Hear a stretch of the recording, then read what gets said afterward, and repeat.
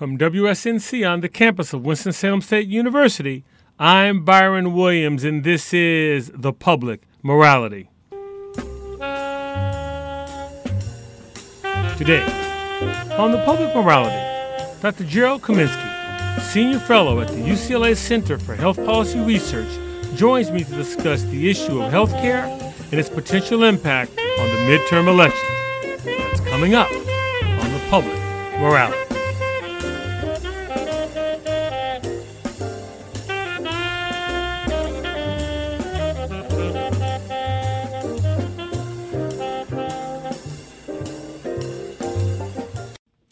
Welcome to The Public Morality. Depending on which news outlet you follow, politician or pundit you ask, Americans will soon participate in the most important midterm election in their lifetime. It is, however, a common refrain made every election cycle. The political hyperbole notwithstanding, there does appear to be an emphasis placed this year on the importance of health care. The Affordable Care Act, that at one time was an albatross around the neck of any elected official who supported it, has realized the reversal of fortune. In the 2018 midterm elections, no issue appears to be more important to voters than health care. And a recent Kaiser Family Foundation poll found that voters cite health care as, quote, the most important issue, easily outdistancing the economy. So where does the Affordable Care Act currently stand? Can it be dismantled and replaced by something that maintains coverage for pre-existing conditions, as some have offered? Is America's view of health care a right or a privilege? To discuss health care and its potential impact on the midterm elections, we welcome back Dr. Gerald Kominiski. Dr. Kominiski is a senior fellow at the UCLA Center for Health Policy Research. Dr. Gerald Kominiski, welcome to The Public Morality. Thank you. It's my pleasure. We've been hearing quite a bit that health care, at least from pundits, we've been hearing quite a bit, I should add, that health care is an important consideration for the midterm elections. In your opinion, what exactly is that important consideration surrounding health care? What exactly are people talking about when they say that? So I think that the reason that so many people are reporting that health care is important for the midterm election is there are several reasons. So one is that last year in 2017, Republican Congress tried unsuccessfully 2 times to repeal the Affordable Care Act. And despite the fact that there are a lot of Republicans who still feel very strongly that the Affordable Care Act is not good legislation, there are millions of people who've benefited from it. And probably the most important reason and consideration that the Affordable Care Act has benefited so many people is that it has produced a guarantee that someone with a pre-existing condition can not only be guaranteed to get an insurance policy, regardless of which state in which you live, but in addition to that guarantee, that you are guaranteed not to be charged a higher premium because you have a pre-existing condition. And these 2 aspects of the Affordable Care Act, the fact that this was federal legislation that required every state to follow these rules, meant that millions of people now had protection that they didn't have necessarily previously. Some states did have these protections in place already, but it was only a handful of states that did this.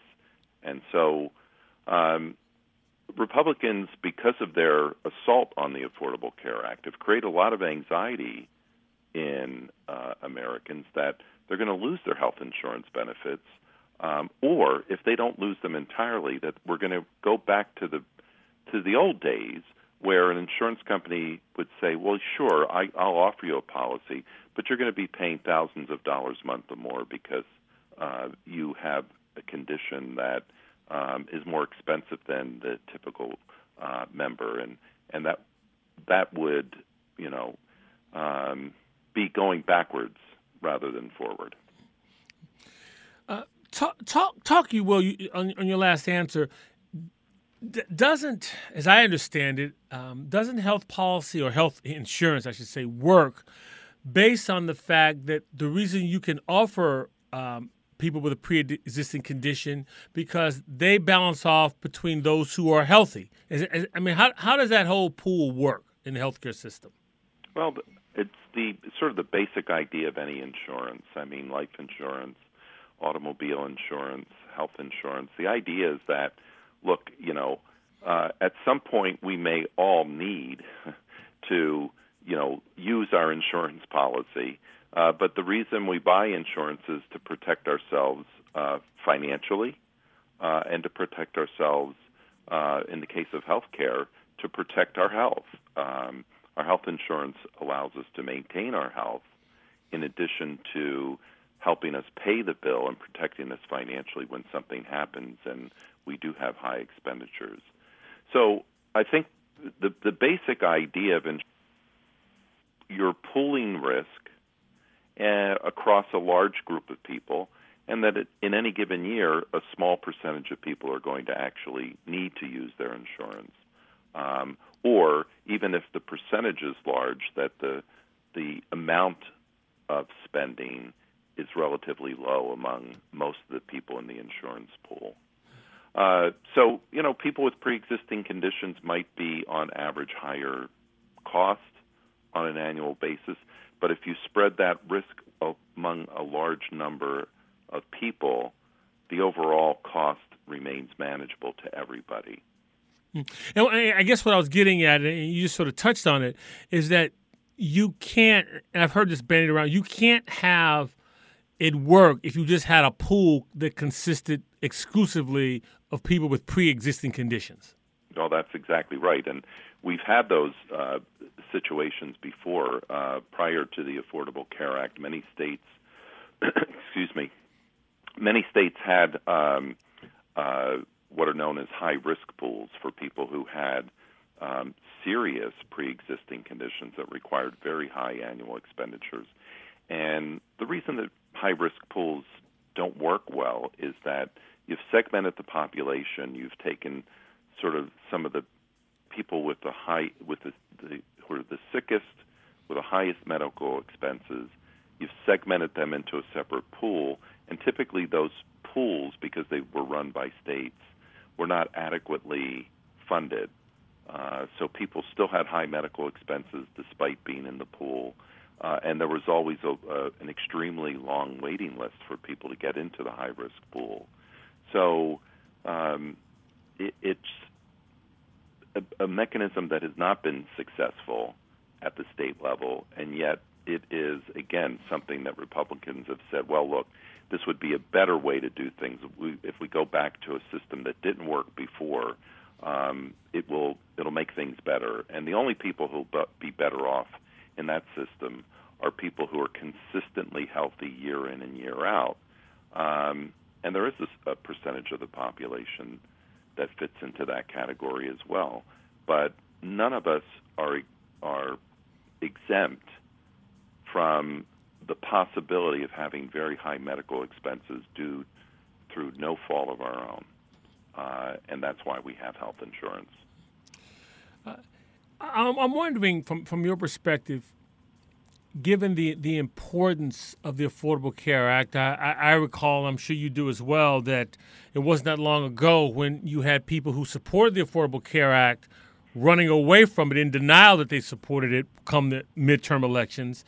But are we now in a situation where the difference is based on prior? It was more abstract. This could happen. I remember death panels. I remember, we talked, that kind of hyperbole. Now people have the reality to juxtapose that. Is that sort of where we are politically now? Yeah, I think that's exactly what's happened. And this is, to be honest with you, I think that this is what Republicans most feared. And they tried to shut down the government back in the fall of 2013, just before the major provisions, the marketplaces and the subsidies were going to go into effect. The sort of a last-ditch effort to try and keep this law from going into full effect, because they knew and kind of openly acknowledged at the time that once people started receiving benefits and understood how the law really worked, as opposed to what they were being told by politicians, that there'd be broader popular support. And to be honest, I mean, that broader popular support is still somewhat divided. The program continues to be a lightning rod for Republicans who still claim that they want to repeal and replace the law, but they've also learned along the way that they better do something about pre-existing conditions, because that is the one feature that people on both sides of the political aisle agree are protections that are important to people throughout this country. So Republicans have acknowledged that they've got to say something about pre-existing conditions, otherwise they're going to scare off their own voters who've benefited from this aspect of the law.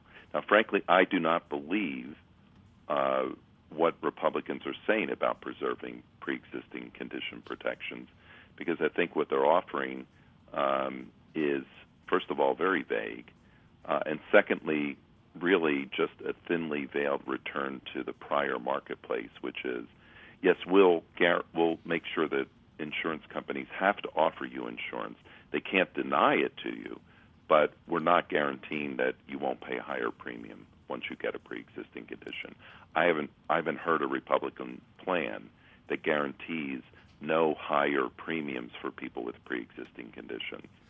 And certainly not to be overly partisan, just pointing out the facts. I mean, Republicans have basically had since 2009 to work on something, and so it seems like it's always in the planning stages for whatever policy they're going to roll out. Would that be fair? Well, that's my perspective, and I don't think that I'm being overly partisan in saying that, but it does seem that despite, again, the rhetoric that we need to repeal and replace this law, we've never seen a fully formed replacement plan that Republicans themselves can agree on. There were two that were put forward last year, and of course they didn't get out of past the House or the Senate. And the approaches were quite different. So we're still waiting to see what that replacement plan would be. When you look at the current healthcare debate, sir, is there something that you feel is missing from the conversation that needs to be included? Well, I think that the one thing that opinion polls are showing is that there's broad support for the idea or the concept of something like Medicare for all. And so part of what's missing from the debate is, well, what does that really mean? What is Medicare for all? And why are so many people in favor of this idea and this concept, even if it's vague? And my interpretation of the broad support for the concept of Medicare for all is that I think most Americans recognize that it's fundamentally wrong to provide excellent healthcare coverage to a portion of the population and leave a significant portion of the population behind. There's something inherently unfair and un-American about treating people so differently based on their ability to pay. So I think what's missing is a debate about how do we get to a fairer system that isn't based primarily on what's the insurance card that's in your wallet and your ability to pay. How do we get to a fairer system that is also sustainable and affordable? And we don't seem to be able to get past the rhetoric on it. Medicare for all is dismissed by Republicans as being socialism and unaffordable and a government takeover of health care. And it's anything but. Many countries have national systems of health insurance that are not a complete government takeover of the healthcare system. The healthcare is provided by private doctors and private hospitals, but the financing comes primarily through the national or the federal government. Is there a industrialized country that does not have nationalized health care other than the United States? No, we're unique among high-income industrial nations, and it's a distinction that is not something we should be proud of, but it has been true for a number of years now that all other industrial nations, high-income nations, have found a way to provide a government program that covers everyone. It may not cover everything, and it may not, provide 100% of health care spending, but the system is basically financed through the national government with either a small private market or personal expenditures making up the difference. One of the things that seems to me that we seldom talk about is making the connection between, healthcare, access to healthcare, and the impact that has, say on the country's economy. I mean, a healthier populace is a more productive populace. I mean, that seems to be, maybe I'm being overly simplistic, but I rarely hear those kind of connections made. Well, you're not, and I think that the reason that we've sort of lost sight of that is that we are an advanced economy, and a lot of the gains associated with broad access to health insurance were realized starting in the 1930s when health insurance started to become broadly available for the first time. One of the great ironies of the U.S. healthcare system is that we started offering health insurance in the worst economic times that this country's experienced in the last 130 years, the Great Depression.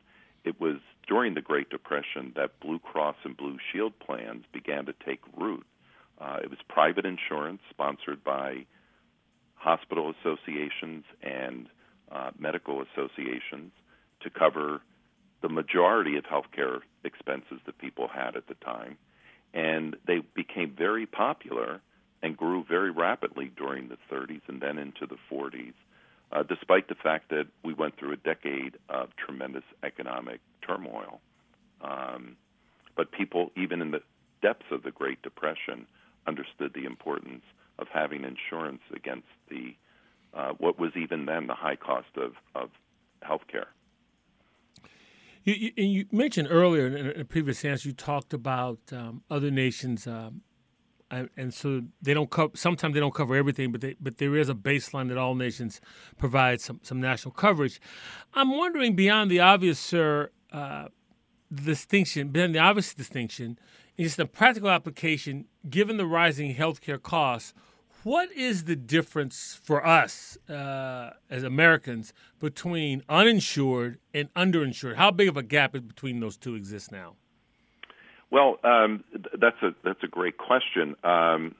The national figures on the percentage of our population that's uninsured, we're at this point somewhere around 7 to 8% of the population. And in terms of numbers, it's roughly, I think the latest estimates are about 28 to 30 million Americans don't have health insurance.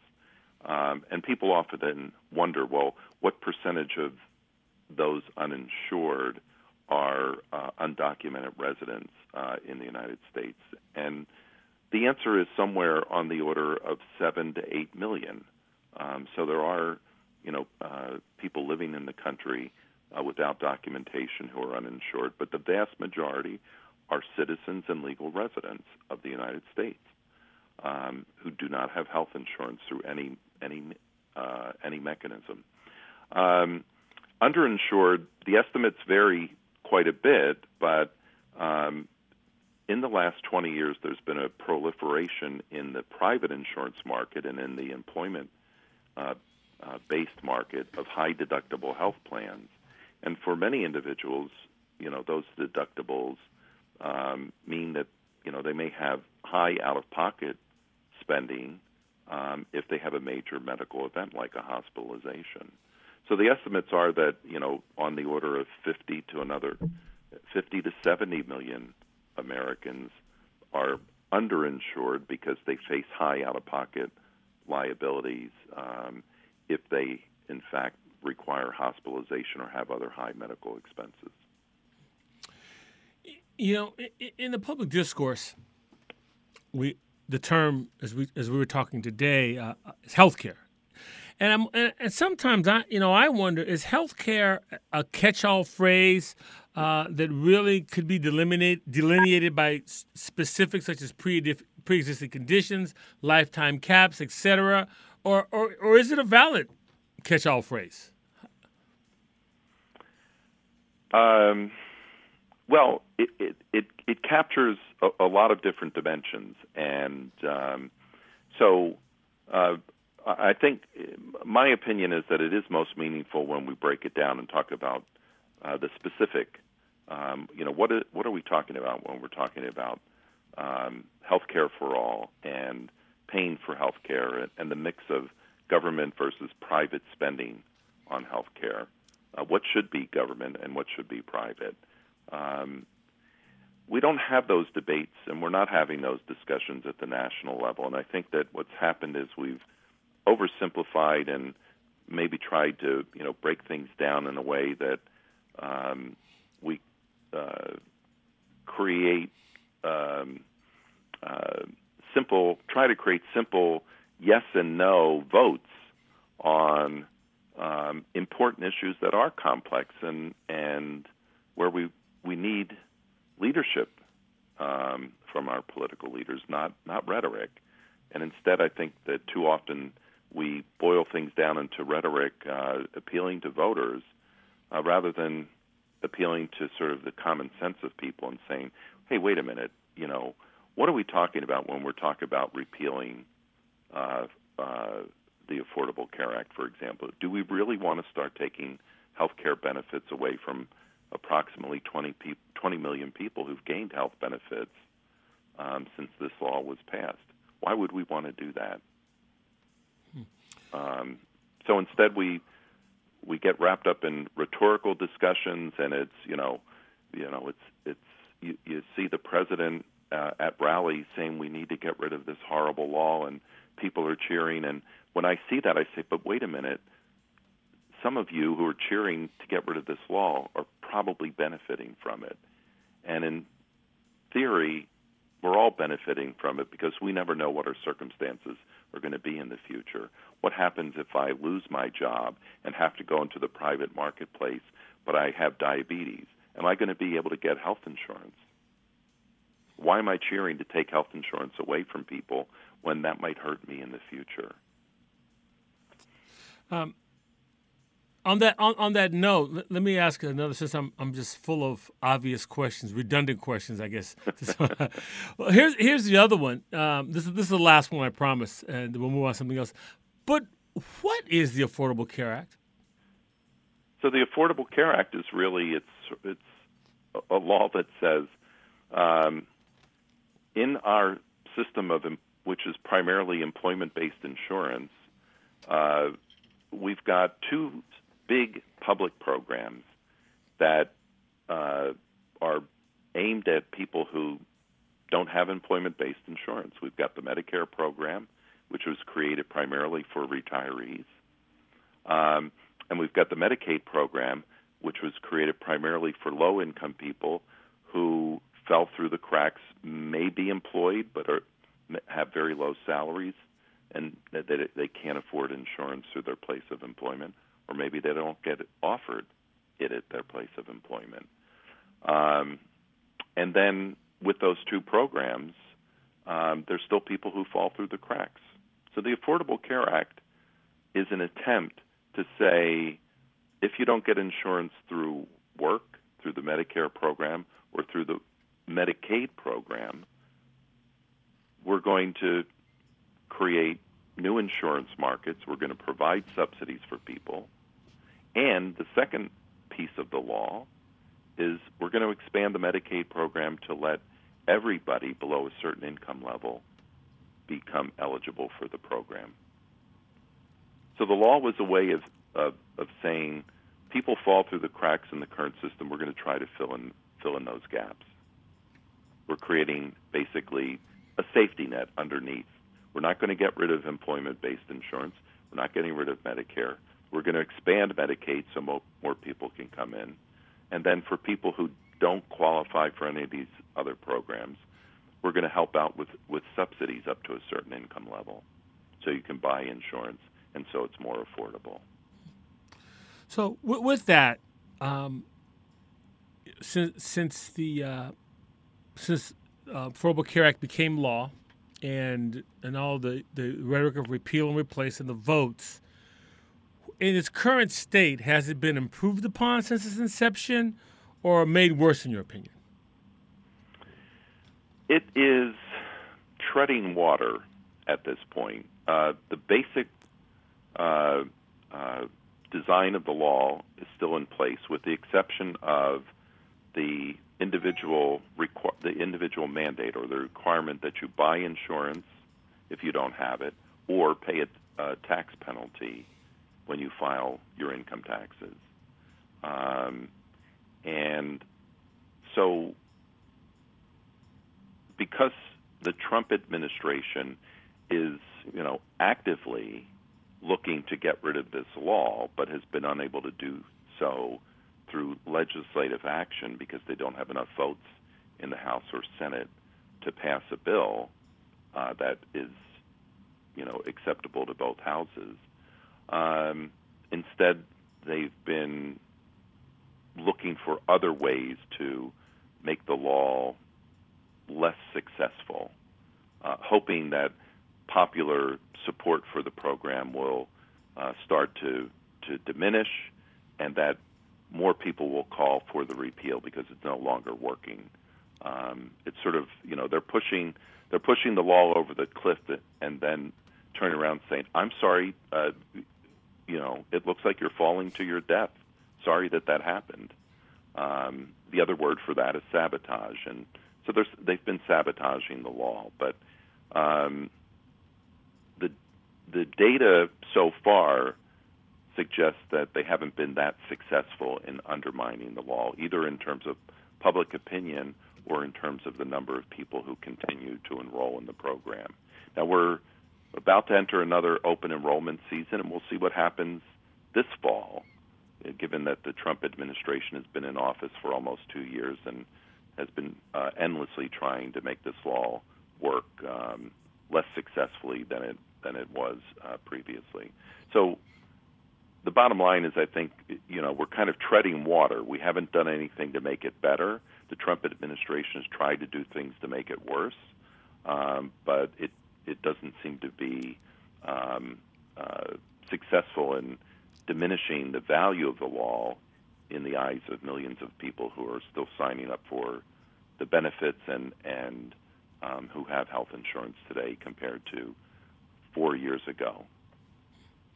If you're just joining us, I'm speaking with Dr. Gerald Kominiski, director of the UCLA Center for Health Policy Research. We're talking about the Affordable Care Act, its importance, and its potential impact on the midterm elections.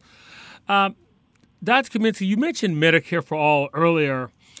Again, we also talked about political rhetoric earlier. Is that something that's realistic in your view?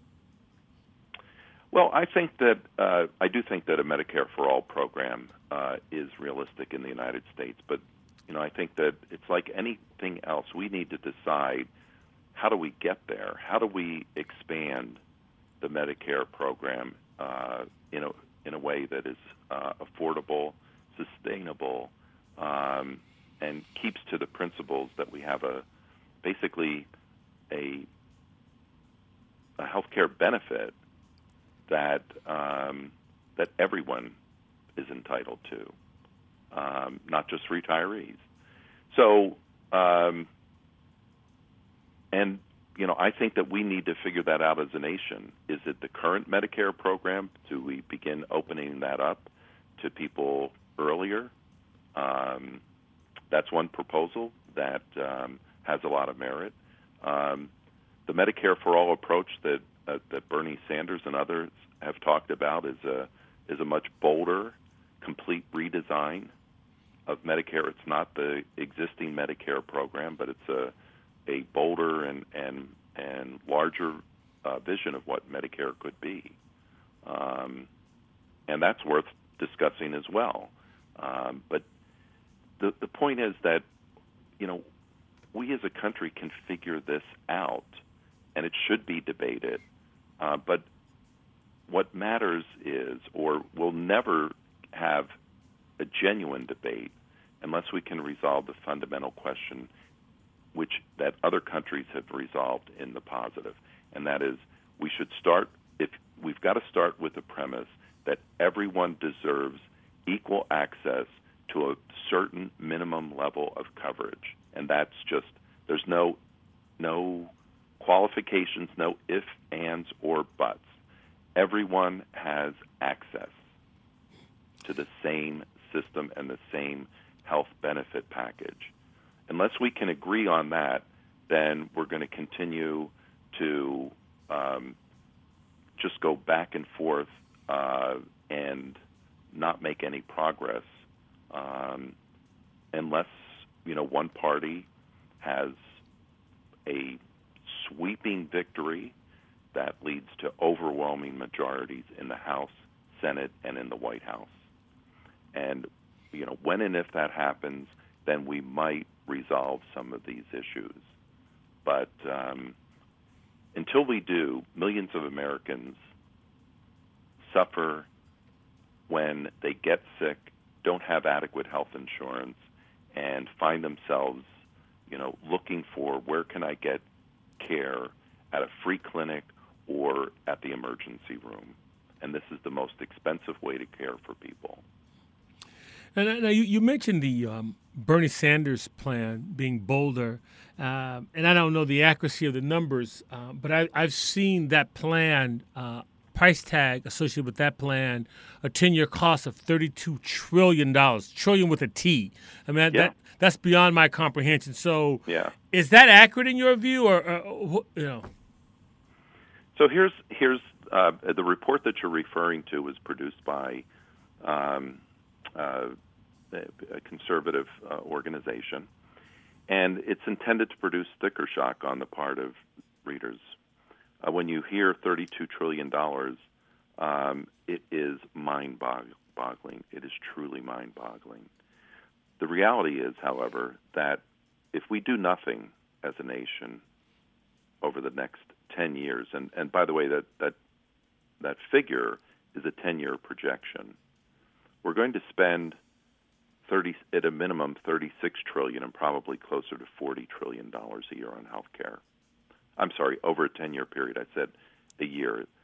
Over a 10-year period, we're going to spend anywhere from $36 to $40 trillion anyway.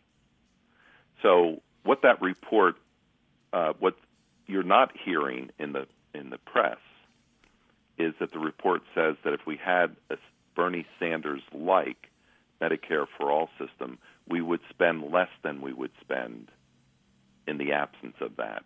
And it's because the savings associated with Sanders Medicare for All, we're not going to have those savings unless we do something to change the way that we pay for health care in this country. But we're currently spending almost, this year we'll spend approximately $3.6 to $3.7 trillion on health care. You can project that out over 10 years. It's a lot of money. Mm-hmm. One of the things, and sticking just, albeit briefly, with fiscal policy, we just had the Treasury Department just reported that the deficit's gone up, I believe, 17%. It's up to almost $780 billion. And I guess my question to you is that deficit's gone up largely because of the tax cuts that were enacted. Yep. But from your perspective, sir, is this sort of creating that self-fulfilling prophecy? Oh, we can't afford health care right now. Is that so? We then look at health care as being unaffordable based on other behaviors in another area. Well, this is exactly what was done during the Reagan administration. It's a time-honored strategy that Republicans have engaged in for certainly for the last 30 years. and that is that you run up deficits by cutting. Either by cutting taxes and or rapidly increasing military spending. And then once those deficits start to balloon, you say, well, we've got to cut social programs because we can't afford these deficits. This is going to strangle the economy. So yeah, I think that it's this isn't this isn't me being bipartisan. I think that the evidence speaks loud and clear that Republicans have decided that when they are in power, they're going to take the opportunity to create deficits through tax cuts and other spending priorities, and then try to pay for them by cutting social commitments and social programs. One of the things that you've sort of touched on this earlier, but I'd like to have you expand on it. For all we've discussed during our time, doesn't the debate, I should say, circle around whether one views healthcare as a right versus a privilege?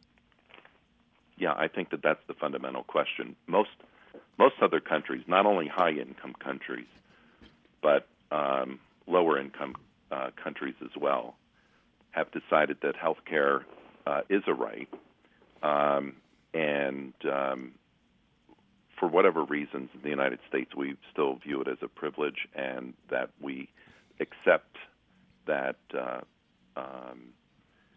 people can have very different access to health care depending on their income. And this sort of fits into, an American way of thinking and an American way of life that says that, I've earned these benefits. I deserve them, and if other people just did what I did, they could have access to them as well. And unless they do, I'm not willing to pay higher taxes to support access to health care for people who haven't made it the same way that I have. And that's one way of looking at the world, but it's again, many of us are overlook the fact that the good fortune that we've experienced often comes not necessarily through our own efforts only, but through a complex set of circumstances that have led us to be perhaps more favored or more advantaged than our neighbor or the person next door. And so, other countries have figured this out and have reached a different conclusion than we have in the United States. That was Dr. Gerald Kominiski, Senior Fellow at the UCLA Center for Health Policy Research. Stay tuned for my closing remarks.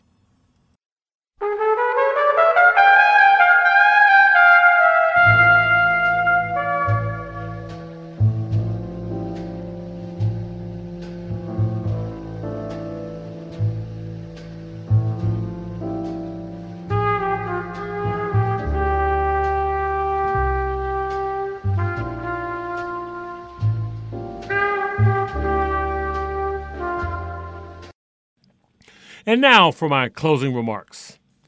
As many of you know, I am an avid baseball fan, and this week begins the World Series between the Los Angeles Dodgers and the Boston Red Sox. In commemoration of the Fall Classic, here are 4 iconic clips from past World Series involving either the Red Sox or the Dodgers. The first, New York Yankees' Reggie Jackson hits 3 home runs against the Dodgers in 1977 to clinch the World Series, followed by Dodgers' Kirk Gibson's walk-off home run against the Oakland A's to win Game 1 in 1988. Red Sox Bill Buckner's costly error against the Mets in Game 6 of the 1986 World Series. And we conclude with the final out of the Red Sox World Series victory against the St. Louis Cardinals, ending an 86-year drought and the curse of the Babe in 2004. Reggie Jackson.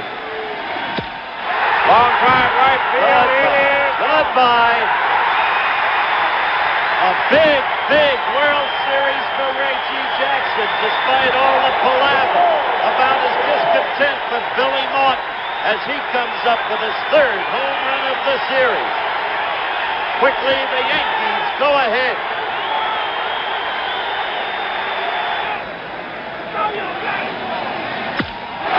Hard shot, right field, it's gone. Oh, what a World Series for Reggie Jackson. First pitch, right in his wheelhouse, as Don Siva would say. Reggie Jackson now well on his way to becoming the most valuable player in the 1977 World Series if the Yankees go on to win. Reggie Jackson has seen 2 pitches in the strike zone tonight, 2, and he's hit them both in the seats.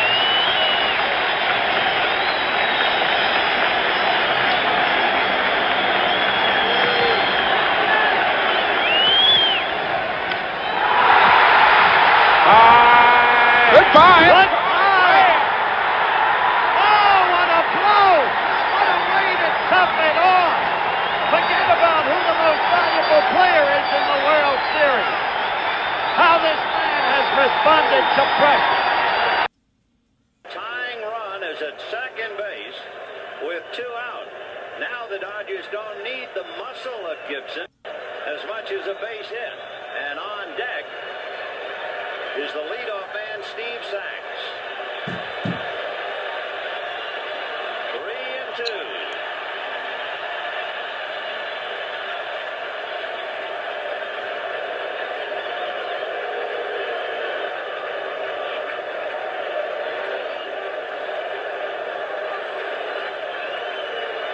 Sachs waiting on deck, but the game right now is at the plate. High fly ball into right field. She is gone.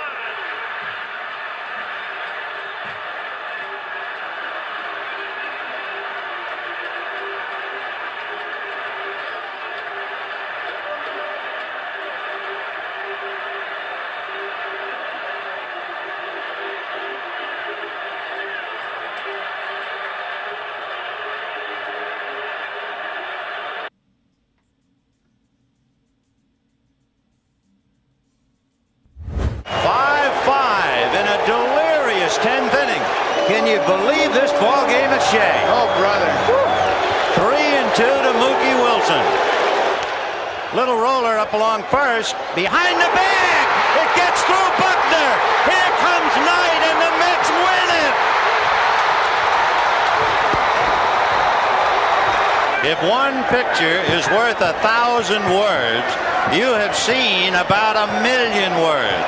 But more than that, you have seen an absolutely bizarre finish to Game 6 of the 1986 World Series. The Mets are not only alive, they are well. No stolen base.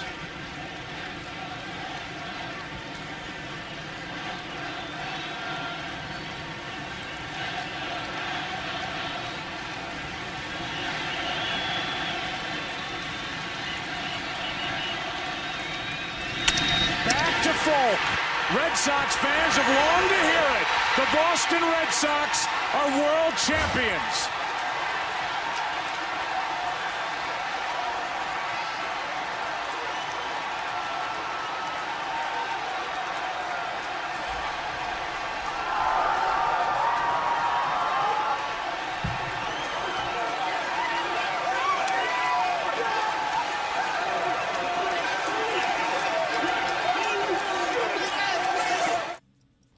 The Public Morality welcomes your comments. You can contact me at byron@publicmorality.org. That's Byron, B-Y-R-O-N, at publicmorality.org. Our archived broadcasts are located at soundcloud.com. Just search for Public Morality. You can also find us on iTunes. And my new book, Solitaire, is available on paperback and Kindle on Amazon. The Public Morality is produced at WSNC on the campus of Winston-Salem State University. For all of us at the Public Morality, I'm Byron Williams.